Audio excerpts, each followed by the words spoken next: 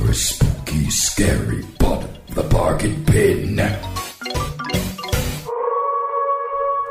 Welcome back to Bottom of the Bargain Bin. All right, this movie, Komodo.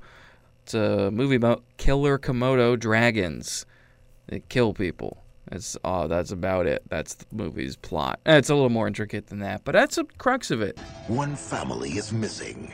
They found my grandson covered in blood. And the survivor isn't speaking. What do the police say? Now a psychologist will uncover the truth. Nothing to tell. Them Connolly folk vanished. By going back to the nightmare. This movie came out in 1999. Came out right after the remake of Godzilla, and you can tell because the VHS looks eerily similar. And by eerily, I mean they kind of ripped it off. It's got the eye, it's got the green scales around it, similar to Godzilla. But, of course, Godzilla was a better movie, which is saying a lot because 1998's Godzilla was one of the worst Godzilla movies, a pretty bad movie all around. However, a movie about killer Komodo dragons seems to be an odd choice. These things won't eat anything faster than they are.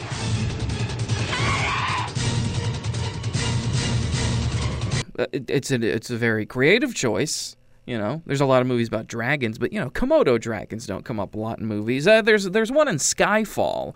James Bond fights a guy and tricks a Komodo dragon into eating him, but other than that, I can't really think of any other movies with Komodo dragons in them. The movie touts that the special effects team of Jurassic Park worked on this when it really was just Phil Tippett. First of all, Phil Tippett's an amazing special effects guy. He did the special effects for RoboCop 1 and 2 and Jurassic Park. Plus, they got one of the writers from Anaconda.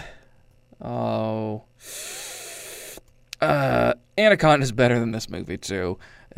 This movie's kind of boring. I gotta be honest with you. This one was hard to think of things to say because really not a whole lot that I would consider to be funny material for a review like this. I couldn't find a whole lot of it. A good chunk of it's in the trailer, to be honest. And I did watch this movie. I own the VHS. I'm not just taking stuff off the trailer. But really, nothing happens until about 10 minutes in.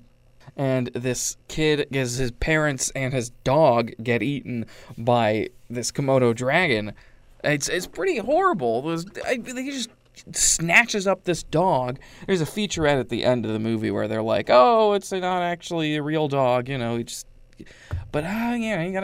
kill a dog right at the beginning. So then the main plot of this movie is this little kid, he's about like 15, since his family's dead and his dog's dead and they've been killed by these Komodo dragons. He's in a mental hospital, and the psychiatrist, played by Jill Hennessy, she was one of the only good things in RoboCop 3, she plays the psychiatrist who's trying to figure out what's going on with him. And the best way to do that is to bring him back to this this house, the site where this massacre happened. We got to figure out why he's like this. And, no sooner do they go back there than the Komodo dragon starts eating people. And they find out there's a bunch of Komodo dragons there. And so they're running around this island.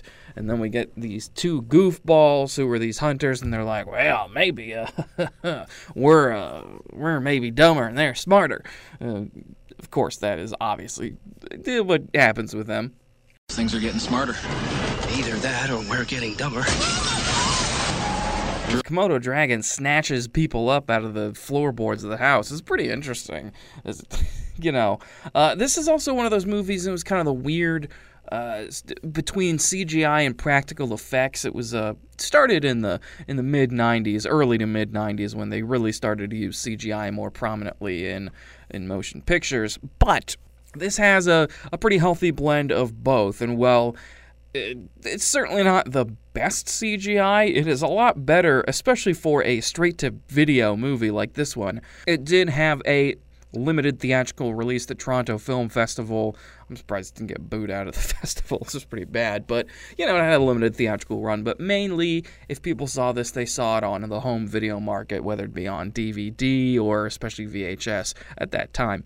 Once they realize there's more than one Komodo dragon, they're running for their lives. These hunters want to kill him, but of course, they're still trying to find out what happened to this boy and why he's like this, and he still feels grief, and they reveal, surprise, surprise, Guess what? You're never going to guess. Guess what happened? It was the oil companies. They knew this. No, this is really what they do. They go into this talking about this is the oil companies. They're the ones that they knew this happened 19 years ago and they infected these Komodo dragons. And it was the oil company. They covered the whole thing up just to protect themselves. The boy is at this point, this is really late in the movie. I know I'm jumping around, but honestly, this movie's kind of boring, and I'm going over the exciting parts here for you. The boy he's turned into a little Tarzan boy. He's not wearing a shirt. He's got like paint on him, and he's got this spear, and he's like, no, I'm not going to go. And it looks like he's becoming one with the Komodo dragon. But then, they're like, oh, actually, we're just kidding. I'll go with you. I don't want to be near these Komodo dragons anymore. And then we got this really cool guy who lights a cigarette and throws it at the Komodo dragon who's covered in oil, blows it up, and, they get in a helicopter and they fly away. But not before shooting a flare gun into the mouth of a Komodo dragon and blowing it up from the inside. Okay, that part was really cool, and that is one of the best, if not best, parts of this movie. The movie is free. It's on YouTube. Actually, the movie's not free, I don't know, but it is on YouTube in full, so you can go just to the end of that movie and watch the guy shoot the flare gun right into the Komodo dragon's mouth. It's really great. And that's it for the movie. Okay.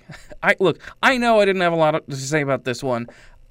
I don't know. This movie was really terrible. And not terrible as in, like, bad, because, it had good special effects. The acting was decent, but, man, for a movie that did not even reach the, 90-minute mark, it really was maybe, 83 minutes.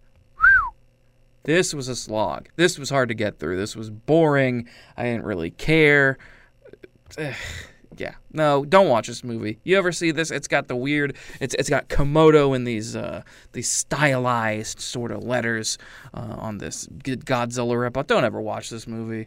You just don't. The whole thing's on YouTube if you want to skim through it. So, pay for it. No, nobody wants to watch this horrible movie. Just skip it. Watch Godzilla instead, which is already a terrible movie, but a little more well put together than this one.